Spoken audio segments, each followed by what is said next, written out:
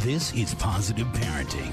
Parenting expertise and advice from best-selling parenting author and national newspaper columnist, Mr. Dad, Armin Brott.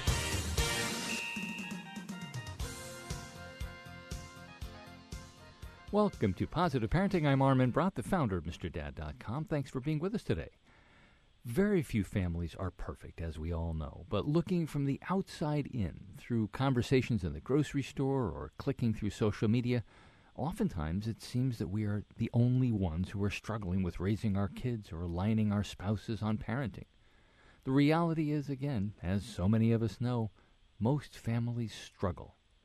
In this part of today's show, we're going to be talking with an author, parenting coach, and a sought-after speaker who's actually been a guest on the show before, who's got a fresh, practical roadmap for achievable family and marital harmony and happiness.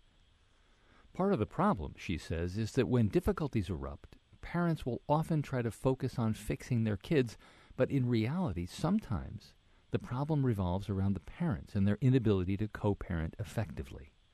Her goal is to help couples resolve the very real tension and conflicts that arise when two people have different ideas on what is best for the kids, and to show them how to navigate their differences with respect, cooperation, and compassion. That's a pretty darn ambitious goal, wouldn't you say? But I think it can be done. I'm Armin Brott. We'll start talking about how to preserve and strengthen your marriage as well as launch emotionally healthy and happy young adults when Positive Parenting continues right after this. Green light. Hey girl, school zone. I'm getting hungry. Car changing lanes. You want to meet me for pizza? Stop sign. Intersection clear. Yeah, street. Pizza sounds good. Ballin Street? Girlin Street! It's hard to concentrate on two things at once, like texting and driving. Stop the text, stop the wrecks. How will you stop texting and driving? Tell us at stoptextstopwrecks.org. Brought to you by the National Highway Traffic Safety Administration and the Ad Council.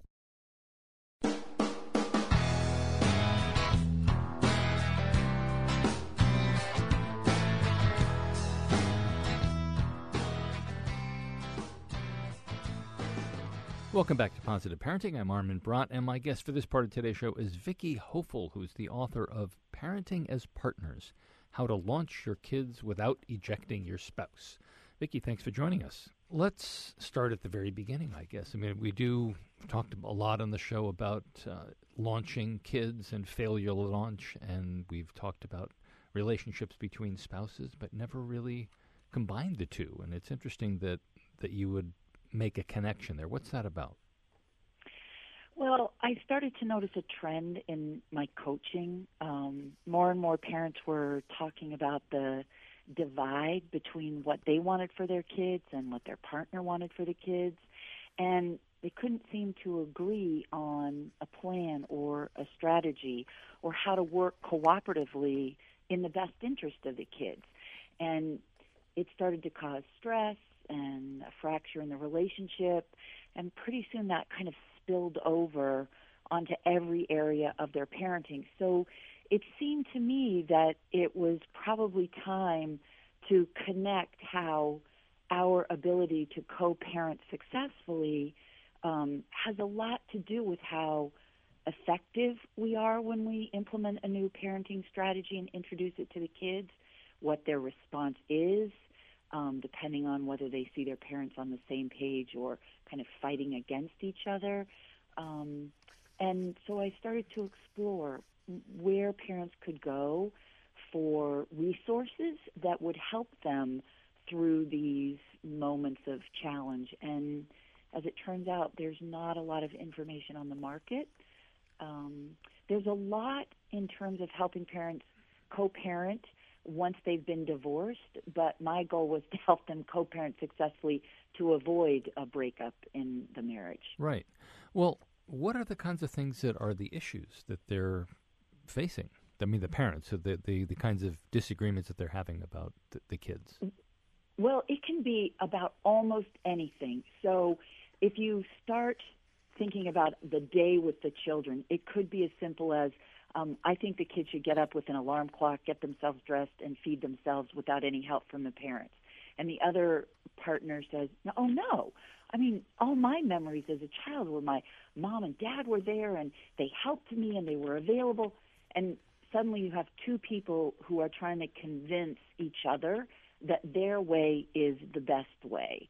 And so it can be a push and pull, like one day one parent wins and the next day there's a change in the strategy. And you can imagine what this does to the kids. Like, what are we doing, and what day is this, and who's in charge? So you can find these challenges in almost every area of our life with kids. And that's part of the confusion is we think of it in terms of the big issue, maybe bedtime. But I have found in talking to thousands of parents that it can creep in almost anywhere and kind of sideline everybody and create a tension in the house that isn't necessary. And it sounds like it's not only teenagers and young adults. I mean, when you hear the phrase launching your kids, it tends to be used in that way, that they're talking about actually kids moving out of the house and whether you're maintaining some sort of sense of connectedness to them or attachment to them or dependent. You're making them dependent on you. But you're talking about much younger kids as well. I am, because I think we launch them, they leave at 18, but that's not when the launching begins. It begins when they're 2 and they're up on their feet and they have 2 hands and they want to become more involved in family life. And if we're at odds with our partner over everything from how to get kids up and how many chores they should have and how much TV they should watch and whether we should help them with homework and how much technology and do manners count and should we send thank you cards, it's really hard to launch a successful child while you're being combative with your partner. So the book is really about how to come together and make decisions jointly that are in the best interest of the children so that you can see their progress. You can assess if they're growing and maturing and becoming more independent with each year. And how do you begin to do that? Well, I think the first is to identify kind of the areas where I call it an intersection. You and your partner seem to have the same idea about, whatever area of life it is with the kids. And there's this kind of confidence and enthusiasm that gets generated when you're talking to each other and you're making eye contact and you're nodding your head in agreement. And somehow that strategy is far easier to implement and execute and follow through with. And so you see the kids begin to thrive. You see the kind of progress that you want to see in the children that says to you, we're on the right path.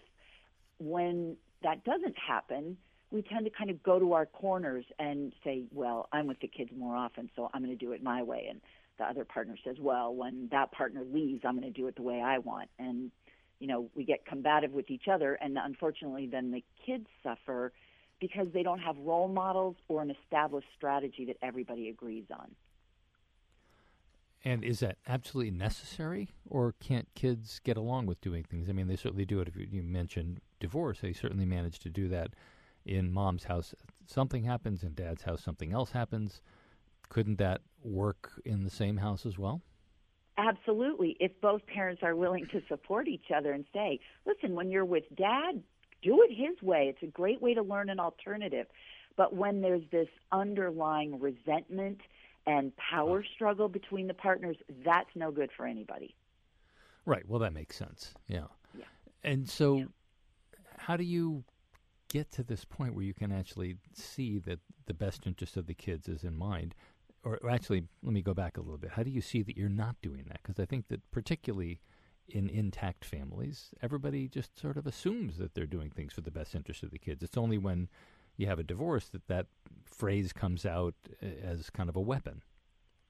Well, that hasn't been in my experience in the last few years, and that's why I decided to write the book. Is I would get on the call with parents, and initially it looked like we were going to talk about, sibling rivalry.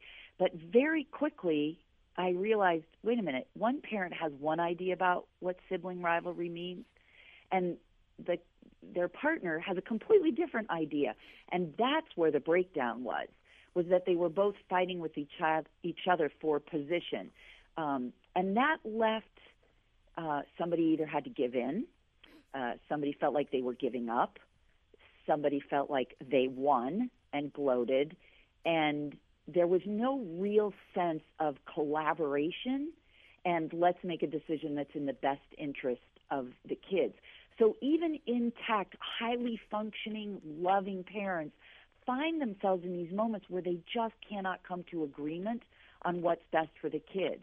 And so the book was written to kind of help flush that out and find a way to get through those beliefs in our heads about, well, a good parent would do it this way, so that's how I'm going to do it, and consider other options. Consider kind of melding two people's ideas into one and then looking at the child and saying, I think we're going to be successful with this. Let's give it a shot. Well, even just having the phrase in your mind, this is how a good parent would do it, that kind of sets up a hostile environment in a way, because by definition, anybody who doesn't do it that way is not a good parent. Exactly. And that's the interesting part of all of this work, is that we make decisions about the kinds of parents we're going to be between the ages of 9 and 14.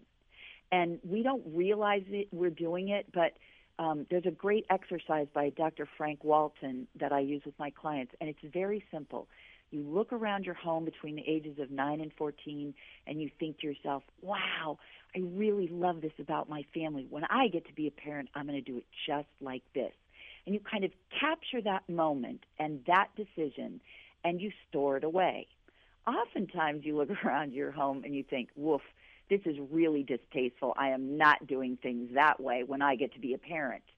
And you capture that, and it gets stored away. And suddenly you find yourself, as a parent, and you know this if you have kids, suddenly you have to make a decision. Well, where do you go for the decision? You go to your database. And your database says, wait, we have an experience for you to draw on. This is not the way you want to do it. This is what bad parents do, and this is what good parents do. And before you know it, you're reenacting your own childhood without stopping to pause to consider what are the ramifications. Talking with Vicki Hopeful, who's the author of Parenting as Partners, How to Launch Your Kids Without Ejecting Your Spouse. We're going to take a quick break. When we come back, we'll keep talking to Vicki about a lot of other things, and I want to get into how your own childhood experiences affect everything else. I'm Armin Brott. You're listening to Positive Parenting.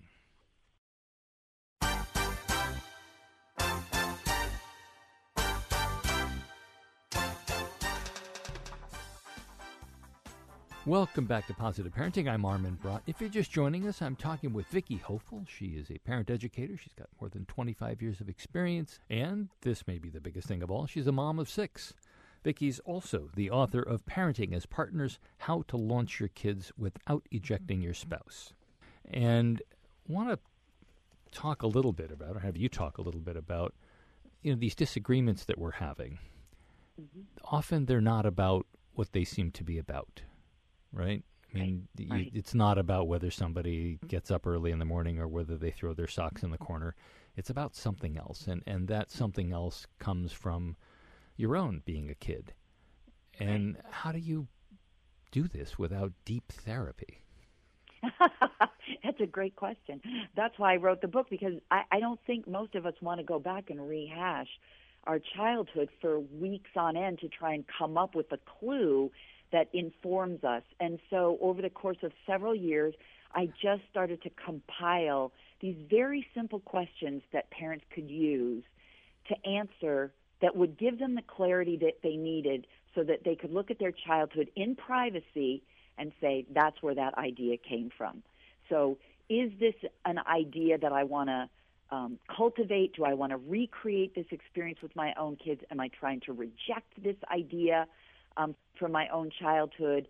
And when you get clear with yourself, when you've really looked at your childhood quietly and with some privacy, and you've had that aha moment about, wow, this makes total sense to me now. Now I know why I want my kids to sit quietly at the table and use their manners and, ask for permission to leave. It's because my childhood, it was a crazy mealtime, and I wanted something different for my kids. You are so much more willing to share that information with your partner, who suddenly can look at you and go, wow, it makes total sense why it's uncomfortable for you, when things start to escalate at the dinner table. So how can we create a mealtime that is enjoyable for everyone? And in a split second, not only do you have clarity about yourself, but you have a partner who is willing to support you instead of fight against you. All right, we have to go back just a little bit because this is that the phrase split second is the thing that always hangs me up on this and so many other things. You know, so many people just don't do that. They don't take that split second. They don't take the breath, that we just get bounced around from moment to moment and from reacting to everything rather than actually being proactive, as you're suggesting, with having a conversation or thinking a little bit more clearly. How do you help people do that in the time that we live in where we're just insanely busy and nobody has time to do anything? Well, we've designed the book so that it can be, you can, grab a small portion. It's not, let's overhaul the entire family, and for the next 2 weeks you're going to be on this journey. It's about saying, you know what, I have not gotten the results around homework that I hope to get. This is not going well for anybody. Let me go answer a few questions about homework and see if I can flush out what decision I made when I was a kid that is now influencing the decisions I'm making as a parent. And because they're so specific, by the time you answer all those questions, and there are probably 15 or 20 of them that are yes or no, or this applies to me, you suddenly begin to see the pattern. You're kind of transported back to your own childhood, and you can grab a hold of that moment when you made the decision. And as an adult, you can now bring that clear thinking to that moment, and that's when you see the aha bulb go off. And my experience with parents is once you have an aha moment, it's a little bit like getting out of jail. You feel free to explore new possibilities. You're not as defensive about your position. So it's finding 5 or 10 minutes and saying, I don't want to fight about this anymore. So what am I willing to do to change things in my home? And do you find that people have a difficult time getting there? That there's a certain amount of heel digging in that needs to be done, or that is done? Because you're not required to talk about it in depth, that you're really just trying to grab one moment and a decision you made, it doesn't feel cumbersome to the folks that I work with. They say it's a very quick and energizing experience, which is what I was really going for, so that you didn't get muddled down and, oh, my God, my childhood was so horrible, and how could my parents do this to me? It's more about, like, where do you want to go, and how can you use that information as a catalyst, as a motivator, as a driving force to get you where you want to be. All right. Can you give us a couple of those questions? Go through a few of them. Yeah, in terms of, like, homework. So I say, imagine yourself at the table, and you're 10 years old, and you've got a paper to write or a math page to get through. Where are you sitting? What are your parents doing? How does your body feel? Do you feel confident? Is there a timer set? So that you're really transported back, and in that moment, a parent starts to get a feel for what was happening for them. And then the next series of 2 or 3 questions is, and what decision did you make about homework and how you would help your children? And a parent gets that immediately. It's so visceral that you can almost see it in their eyes. Like, I know what I decided.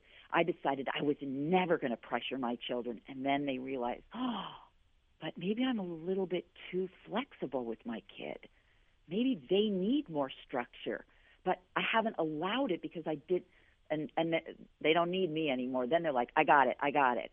And the great part is that then you can go communicate that to your partner, and suddenly both of you have this great information that you can use in the best interest of your child.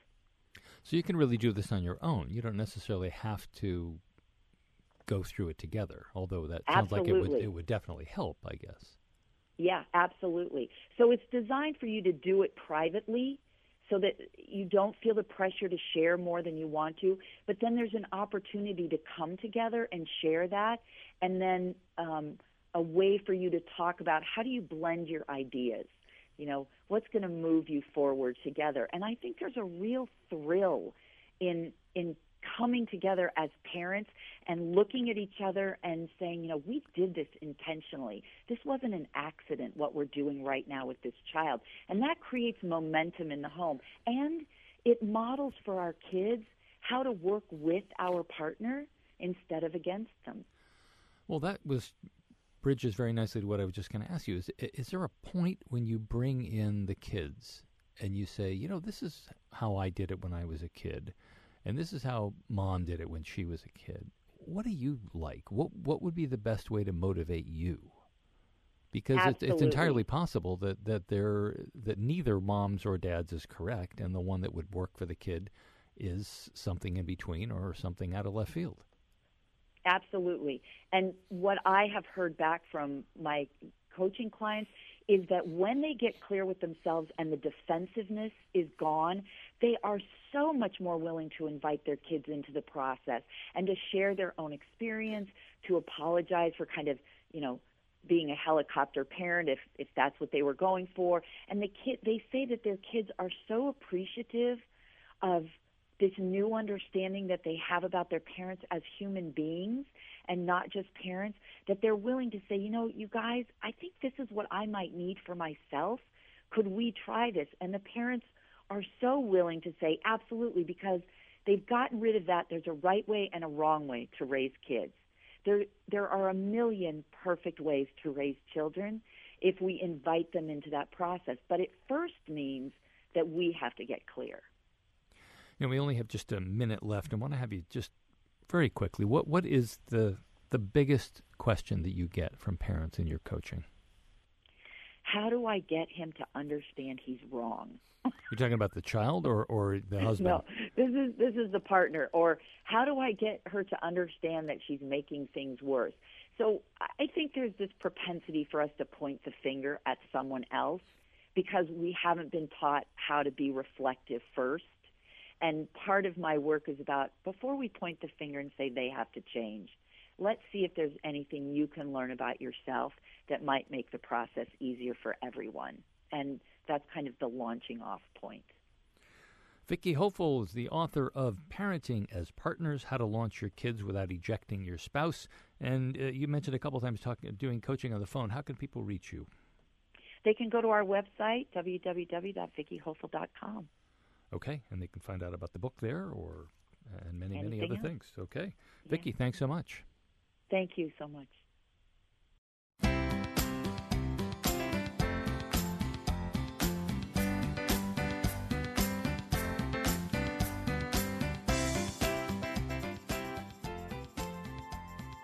Welcome back to Positive Parenting. I'm Armin Brott, and it's time for a Parents at Play segment. Just about everyone, young, old, and everything in between, is fascinated by magic, especially the kind that involves transforming objects from one thing into another. This week, we take a look at a number of terrific family activities that do exactly that. Whether it's changing a 10 of clubs into a 10 of hearts, a bunch of powdered ingredients into delicious cupcakes, or a locked safe into an unlocked one. Magic, Silver Edition from Thames and Cosmos. Long before Harry Potter and his friends at Hogwarts took over the world, kids and adults wished they could conjure things out of nowhere and make them vanish again, turn apples into oranges, and make objects float in air. With this kit, you'll be able to perform jaw-dropping feats of magic that will captivate and delight your audience and probably amaze yourself in the process. It comes with props and instructions to do 100 tricks. Knots in one rope jump to another, a wand levitates, coins pass through objects and disappear, a small pile of sugar turns into a sugar cube, and a lot more.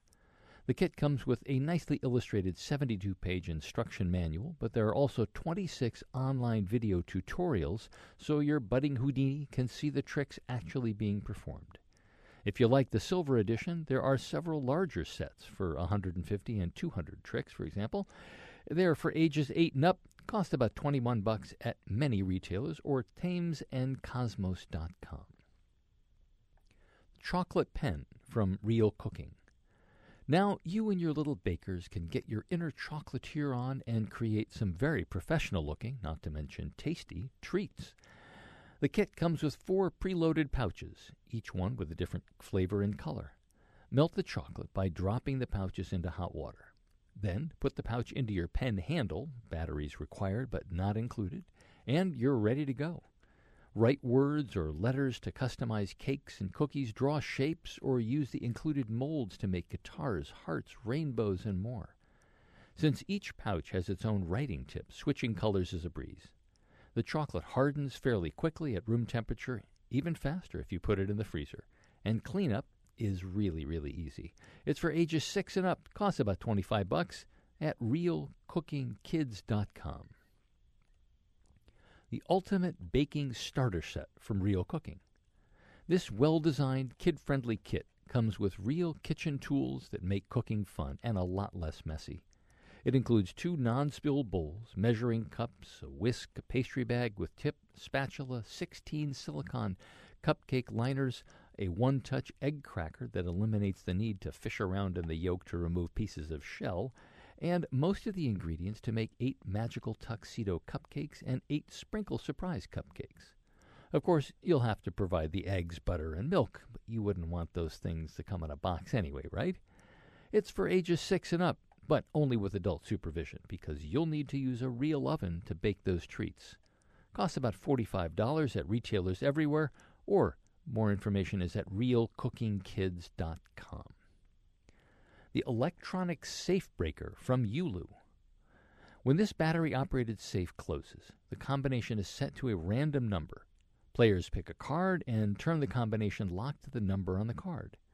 They then use the fingerprint scanner to test the number. If it's correct, the safe opens and releases some coins. If it's not, the player uses the spy stethoscope to get a private audio hint. A high beep means the actual combination is higher than the card played. A low beep means it's lower. Be the first to open the safe, and you get the coins. The most coins wins, of course, but beware of the alarm coin, which means you'll have to put all of your treasure back into the safe. The game combines equal parts deductive reasoning and luck, and will be fun for 2 to 4 players ages 6 and up. You can find out more at yulutoys.com. You'll find reviews of many, many, many more toys and games that you can do with your family at our website, parentsatplay.com. You can also drop us a line if you have a suggestion. We'll be back next week with another brand new Positive Parenting show, but don't go quite yet because, as you know, there's a lot more of this Positive Parenting show coming right up.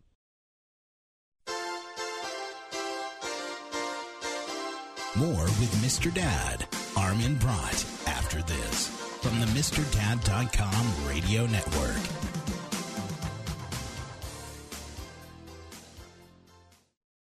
Okay, forest animals, today is a new day. Kids are coming to the forest, and it's up to us to make their visit a good one. Sparrow. Yes? Have you practiced the most popular bird songs for the year? Of course. Catchy. I like it. Okay, River. Dude. How's the temperature? It's a refreshing 52 degrees, man. Perfect for a little riverside shoeless relaxation. Ah, good. Owl, you here? Course. Who's asking? I am. Look, you know the drill. Sleep during the day, scare the kids at night. Perfect. I love my job. Oak Tree? Sup? Still in the same place I left you last year. That's what I like. Consistency. Well, it's not like I'm going anywhere for the next couple hundred years. I know. I love it. Turtle. Turtle. He's not here yet, man. He's late every morning. You'd think you would have learned by now to leave the night before our meetings. Okay. Squirrel. Has anybody seen Mr. Squirrel? The forest has been preparing just for you. Visit a forest near you today. To learn more about cool things to do in the forest, visit discovertheforest.org. Brought to you by the U.S. Forest Service and the Ad Council.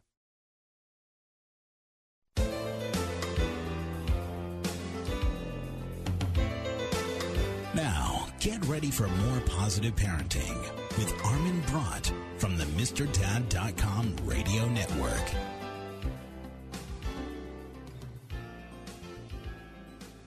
Hey there, welcome to the second part of today's Positive Parenting Show. Thanks for staying with us. I'm Armin Brott.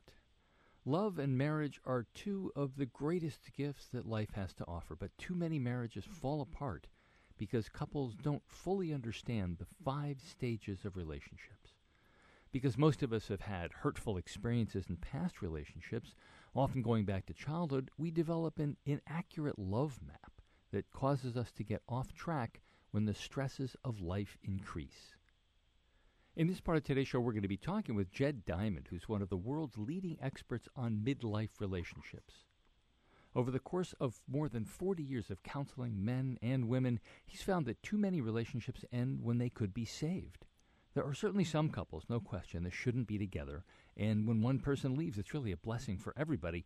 But most couples just don't know how to make a marriage that works for both partners and lasts a lifetime. And things are only getting worse by the day. Between 1990 and 2010, the divorce rate among adults aged 50 and older doubled. The good news is that Jed's here, and he's going to be telling us about the keys that he's found to having a long-term successful relationship. I'm Armin Brott. We'll start talking about how couples can repair even the most damaged relationships and reweave the broken strands of marriage, and why the best is yet to come when Positive Parenting continues right after this. I'm in almost every school bus and classroom. You see me around the neighborhood, and you tell me that I'm a pretty good kid. Well, I'm 1 out of every 5 children in America, and I'm struggling with hunger. Please visit feedingamerica.org today and find your local food bank for ways to help. Every dollar you donate helps provide 8 meals for kids like me. We are Feeding America, brought to you by Feeding America and the Ad Council.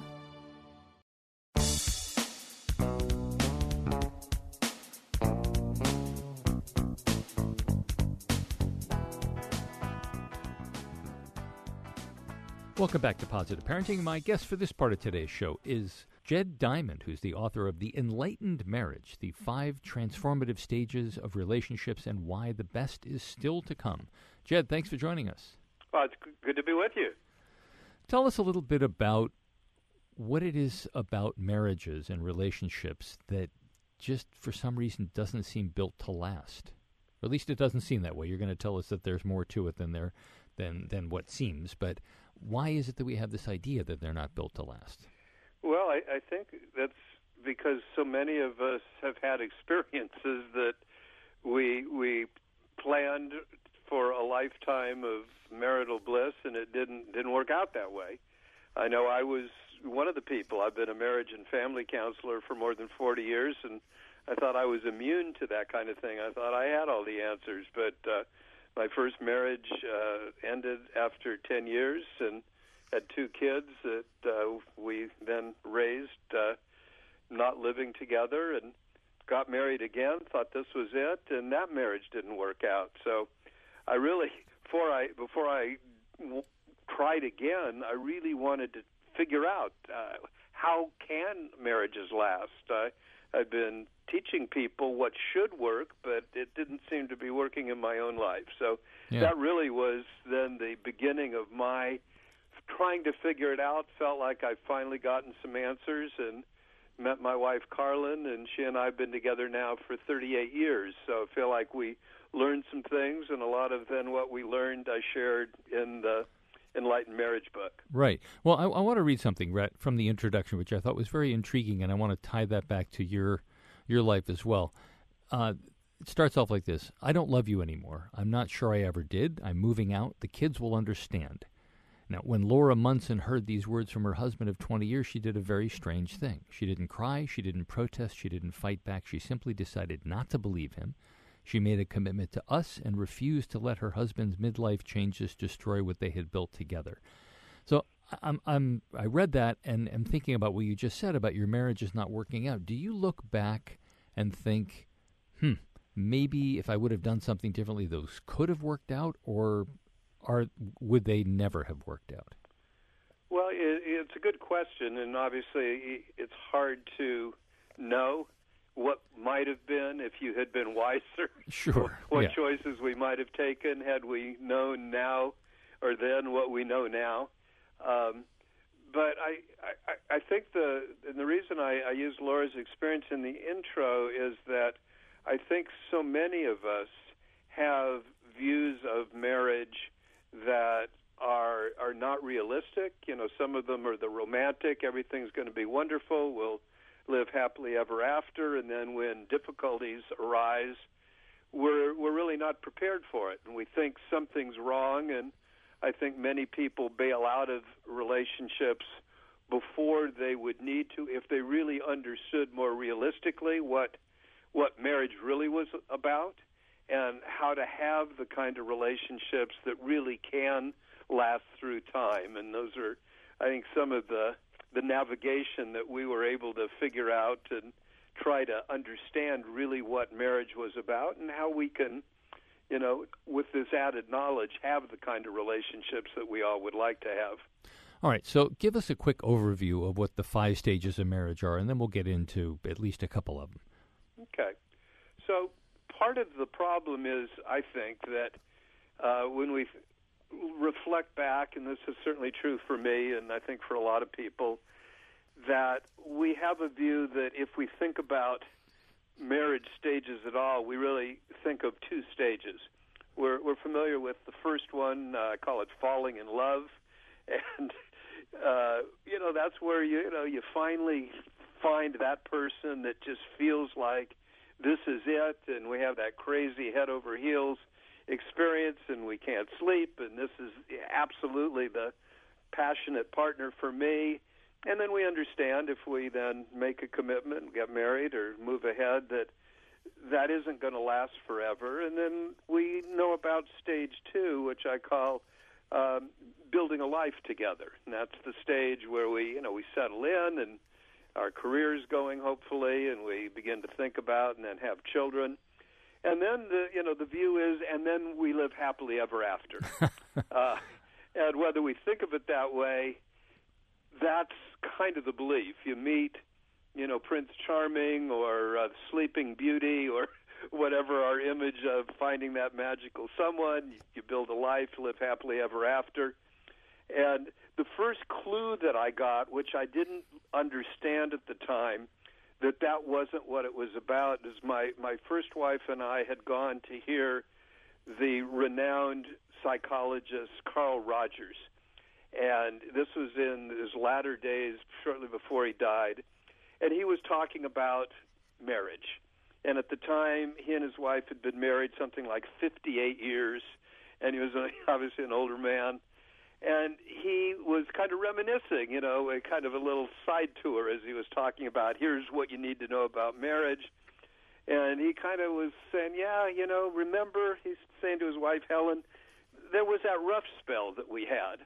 And I thought to myself, rough spell? He's the expert. How could he have a rough spell? We were young, my wife and I, just getting started, and I was amazed that, a renowned psychologist who's talking about marriage could have had some rough time. Then he went on to say something that was even more hard to understand, which was, he said, there was that 12 to 15 years where things were really hard. And his wife kind of nodded, those were pretty tough years. Boy, that's a depressing 12 to thing. 15 years that you had hard times, and we're just getting started. I couldn't imagine having hard times at all. And if we did, maybe a week or two, and you certainly, if you had a hard time for more than a year, I'm out of here. So I began to see maybe hard times are part of a long-term relationship. Didn't understand that at the time, did later, and that's where we got into not just 2 stages, but actually 5 stages of a marriage, including stage 3, which we call disillusionment, which is where often the hard times begin to happen. Right, and that's apparently where a lot of people just call it quits right there. Exactly. And what you're saying, what you said is, I would say, mildly depressing to some people who have heard that, to say, oh, you mean there may be a stage where we're going to have 12 really unpleasant years, which have come, those 12 unpleasant years, or at least difficult years, could come on the heels of, maybe a year or 2 years of joy and bliss? Yeah, or more. I mean, hopefully more, often, but yeah. Ours, hit after, 6-7 years, that 7-year itch period. But I think there's 2 things that I think are important to say. One is, if you understand that there are going to be hard times, that it isn't, and they lived happily ever after, you can head off a lot of the difficult times, number one. Secondly, the difficult times, if we see them as having a different meaning than what most of us begin to feel, which is disillusionment, meaning I've made the wrong choice, or the marriage is not happening the way it's supposed to, that I picked the wrong person, or they were great at the beginning, but somehow, my husband's changed, or my wife is not the wife I married. And that's where we then conclude that we need to leave. Now, if we understand the meaning of stage 3, I think of this marriage not the sweetness and light and they lived happily ever after, but more like a hero's journey, where you go through some dark nights of the soul, and you have to fight some battles and some dragons and some challenges, and you kind of go down in the darkness. But if you see marriage as that kind of a hero's journey, that kind of a vision quest, then that time has meaning. And that's where I really developed, in my own life and shared then what is the meaning of this stage 3 disillusionment, that if we understand it, we can navigate that more successfully and then get to stage 4, which I call real lasting love, which is pretty wonderful again. And then an even 5th stage, which is even better, where we fall in love again and we can actually recapture some of that in love, head over heels feeling that we had when we were young, only now in a marriage that's lasted, 20, 30, 40 years. Right, and it's going to be kind of reliving some of those earlier moments, or at least getting back in touch with what brought you together in the first place. Well, it's even more than that, because what we now know, both from science of love and marriage, is that when you fall in love, you're not actually seeing the real person that you're in love with, right? We're projecting a lot of our hopes and dreams, a lot of our desires, a lot of our unfinished business from our childhoods, and we're projecting what we want our partner to be, not who they really are. So when we hit those hard times, we think we've been betrayed. You're not who I thought you were. Well, that's not because they've changed so much, but because we're beginning to pull back the veil of illusions, and we're starting to see a real person. Right. And if we understand that time can be one of going deeper, of really getting to know ourselves, and this is an important part of this stage, healing a lot of the childhood wounds that we had that really kept us from really knowing ourselves, right, and kept us from being able to find and love a real partner. So this healing stage, which I call stage 3, disillusionment does not mean I picked the wrong person. It means an opportunity to move beyond the illusions that we projected on our partner, and to find then a real person and a healing of old wounds that now enable us to have real love. That's the stage 4, real love with a real person with their flaws and difficulties, but really loving a real person, not our projection. We have lasting love that doesn't have to, go down in flames because we are not healed to be full, whole people. Talking with Jed Diamond, who's the author of The Enlightened Marriage, the 5 transformative stages of relationships and why the best is still to come. We're going to take a quick break. When we come back, we'll keep talking to Jed.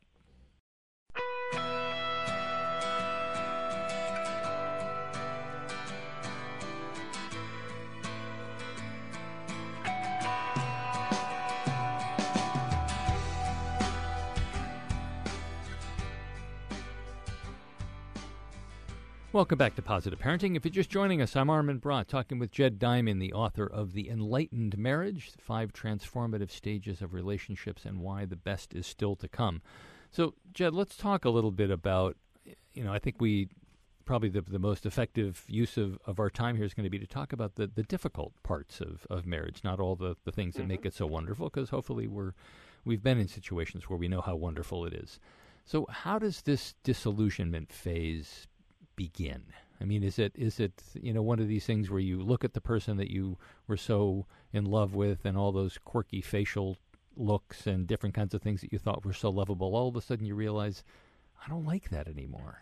Is that where it starts, or how does it begin? Well, I think in my experience, and I think the experience of a lot of people, is it starts with children. Not only our child self in our past starts to bubble to the surface, but when we have children of our own. I've got now 5 children between my present wife and I. We had, myself and my first wife had 2 children. And what we know is, children are tough. That's part of, I think, what nobody quite understands when we're young and planning our family is how difficult it is in this modern world to raise children. And some of the problem, I think, is that the world of social supports that has been part of child rearing through much of human history and extended families and communities that were tight and stayed together, we've lost a lot of that. So as a result, when you have 2 people often that now are trying to raise a couple of kids without strong extended family and other supports and community, it really is beyond what many people can do. And so in many ways we break down under the pressures of family and work and, a lot of the stresses in society, so that when we hit this difficult time, we have a tendency to blame our partner. We don't realize, that we, this feeling of I should be able to handle all this. I mean, I should be able to be a parent, and I should be able to, do my job in the world, and I should have time for my partner and time for myself. And so I think in some ways we really try to do too much, and we have, again, an unrealistic expectation. So the disillusionment often gets projected onto our partner. It must be something wrong with them. Right. And I hear it from a man's side, because I work a lot with men. They'll have all kinds of things they're saying about their wives. My wife is this, or she's not that, or she's not giving me this. And in the course of the therapy that I do, I have a little shorthand that they come to see, is that the problem isn't with your wife, the problem is your life. And it's really life that's not working, and if we can help you get your life more manageable, right, and stop blaming your partner. Of course, this works with women as well, because right. women Jed? have a similar blaming their guy. So that's where we begin to help people move beyond that. Let's go back a little bit to the expectations part of thing, though. I mean, it can, as you're talking about all this, I'm thinking, well, how is it that people have the expectation that they would be able to all of a sudden handle kids? I mean, unless you're in a second relationship or a third relationship or something where you've had that, especially the first time around, we have no idea how it's going to affect your life. And I mean, I've heard it was a wonderful quote a few years ago that I tell the guys in my Expectant Fathers class about, as a woman was asked to describe the difference between the way having a kid was going to be, everybody talked to her the way that it was, and the way that it actually turned out to be. And she said, it's like the difference between, watching a tornado on TV and then having one tear the roof off your house.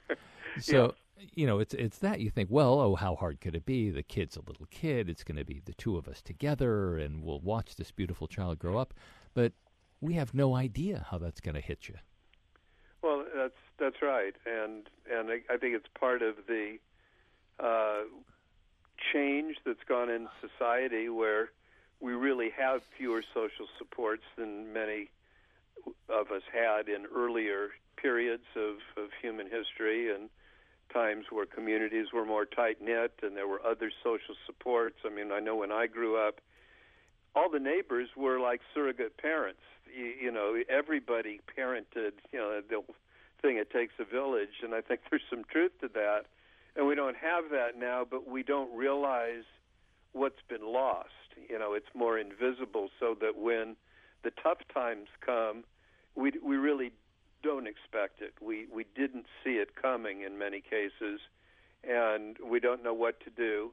And often, as I said, we tend to think the problem is our mate, and maybe if I could get out of the relationship or start over, and we both underestimate, how healthy it could be if we could work things out, and we think things will be a lot easier if we became single parents and I didn't have all this hassle, and I'd be a better parent to my sons, daughter, whatever.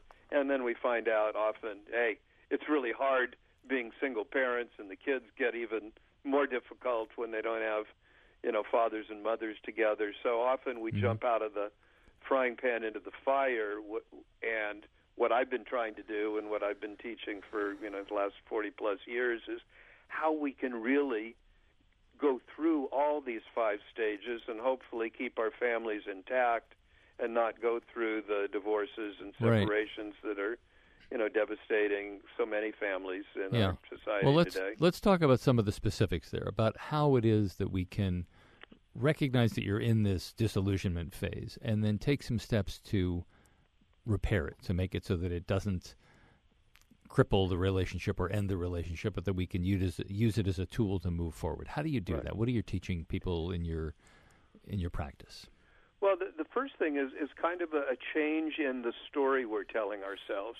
One, if you assume there's only 2 stages, the falling in love, building a marriage, and we lived happily ever after, then when things don't start working well, we assume something's wrong. So the first thing is a subtle just being able to say, hey, you know what? It can be really tough. That's part of the deal. It isn't, happily ever after all the time. So that helps, just letting people know, you know what? Your relationship is not a problemed relationship. It's actually pretty normal.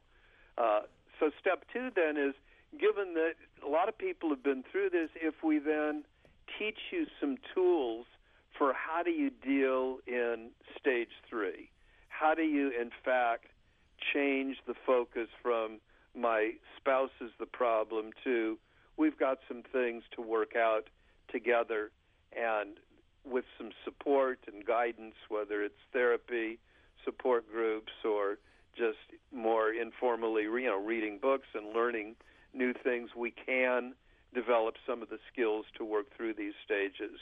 So those are the beginning stages, and then once people start seeing things can get better, this downward spiral that so many people get caught in begins to reverse, and you start saying, things can get better. Yeah, we can solve these things. Ooh, I do need more supports, and I guess I got to bring in a larger support system, and the men getting in men's groups and women getting in women's groups and parenting groups, and there's a lot of things that once we know the problem isn't me or you, we can develop a larger social support system. Now, is part of this, do you think, a recognition of the changing role, that at the very beginning you have a tendency to want to spend all of your time with somebody and to look at this person as your best friend and everything, but at a certain point, I think more mature people realize, well, this person can't be everything to me, that I have to have different friends for different types of purposes. It seems like that's an important realization to hit. Yeah, absolutely. I mean, we found that. My wife and I have been together for 37 years, and it's not, I think, by chance that I've been in a men's group that's been meeting regularly for 38 years.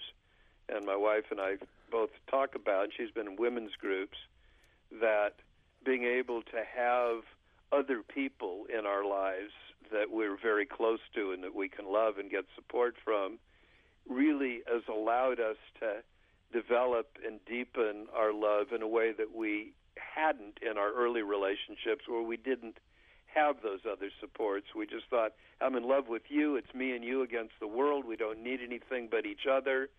And then we find out we need more than we're able to get from each other. Exactly. And we feel something's wrong if we need something outside the marriage. That means there's something wrong with the marriage, rather than, we need more. It's part of being human, and if you can accept that and get that, then marriage can be a lot more wonderful when it doesn't have the pressures of having to be everything to each other, when that's really impossible to do. Jed Diamond's the author of The Enlightened Marriage, the 5 Transformative Stages of Relationships and Why the Best is Still to Come. Jed, thanks so much. Great to have you. Yep, I've enjoyed being with you and glad to share what we've learned. Thanks for listening to Positive Parenting. You can get more information on today's show and what we're working on in the weeks ahead at MrDad.com. While you're there, visit the MrDad.com gift shop with everything you need to help you become the dad or mom you want to be. Positive Parenting is a production of the MrDad.com radio network. Now, go be a great parent.